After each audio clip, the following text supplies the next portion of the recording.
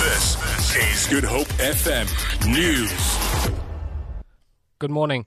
A 37-year-old woman has been arrested in connection with the alleged abduction of an 8-month-old baby who went missing in Kraaifontein on Tuesday. Baby Lucas Cederis has been found unharmed and reunited with his family. Baby Lucas was last seen with a woman known as Miranda Mindy Julies. The 37-year-old woman was arrested early this morning. Police spokesperson Captain FC van Wyk.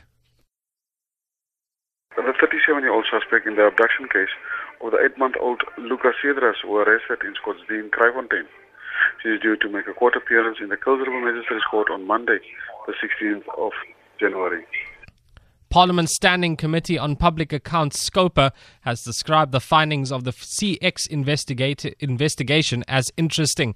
The Public Protector's Office has confirmed that it will issue a statement on the investigation on Monday. Part of the provisional report on alleged looting in the apartheid era has been leaked. It implicates ABSA and makes findings against former President Thabo Mbeki.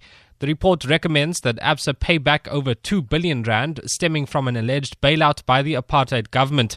ABSA has confirmed that it will challenge the report's findings and recommendations.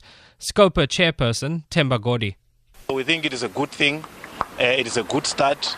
There are many other cases that we believe should have been investigated that have not been investigated.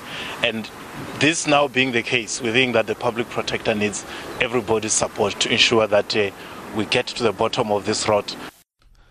The SACP has threatened legal action against former SABC board chairperson Ellen Shabalala after she told Parliament that the party was one of many that had grossly interfered in the affairs of the public broadcaster.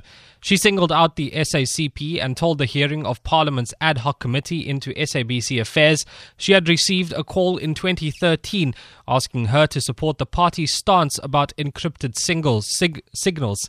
The SACP says Shabalala's claims stem from the fact that the party launched a campaign for her to provide proof of her academic qualifications.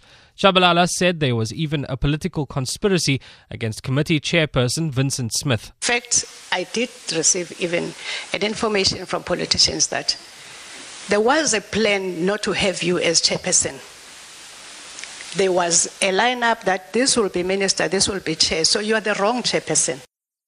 And finally, the U.S. House of Representatives, where the Republican Party has a majority, has voted to begin the process to repeal President Barack Obama's landmark Affordable Care Act, known as Obamacare. The Senate has already approved the measure, and a further vote will take place in the House, instructing committees to start writing the legislation. Some Congress members have expressed reservations about starting the repeal process before a replacement healthcare program has been agreed upon. For Good Hope FM News, I'm Patrick Peterson.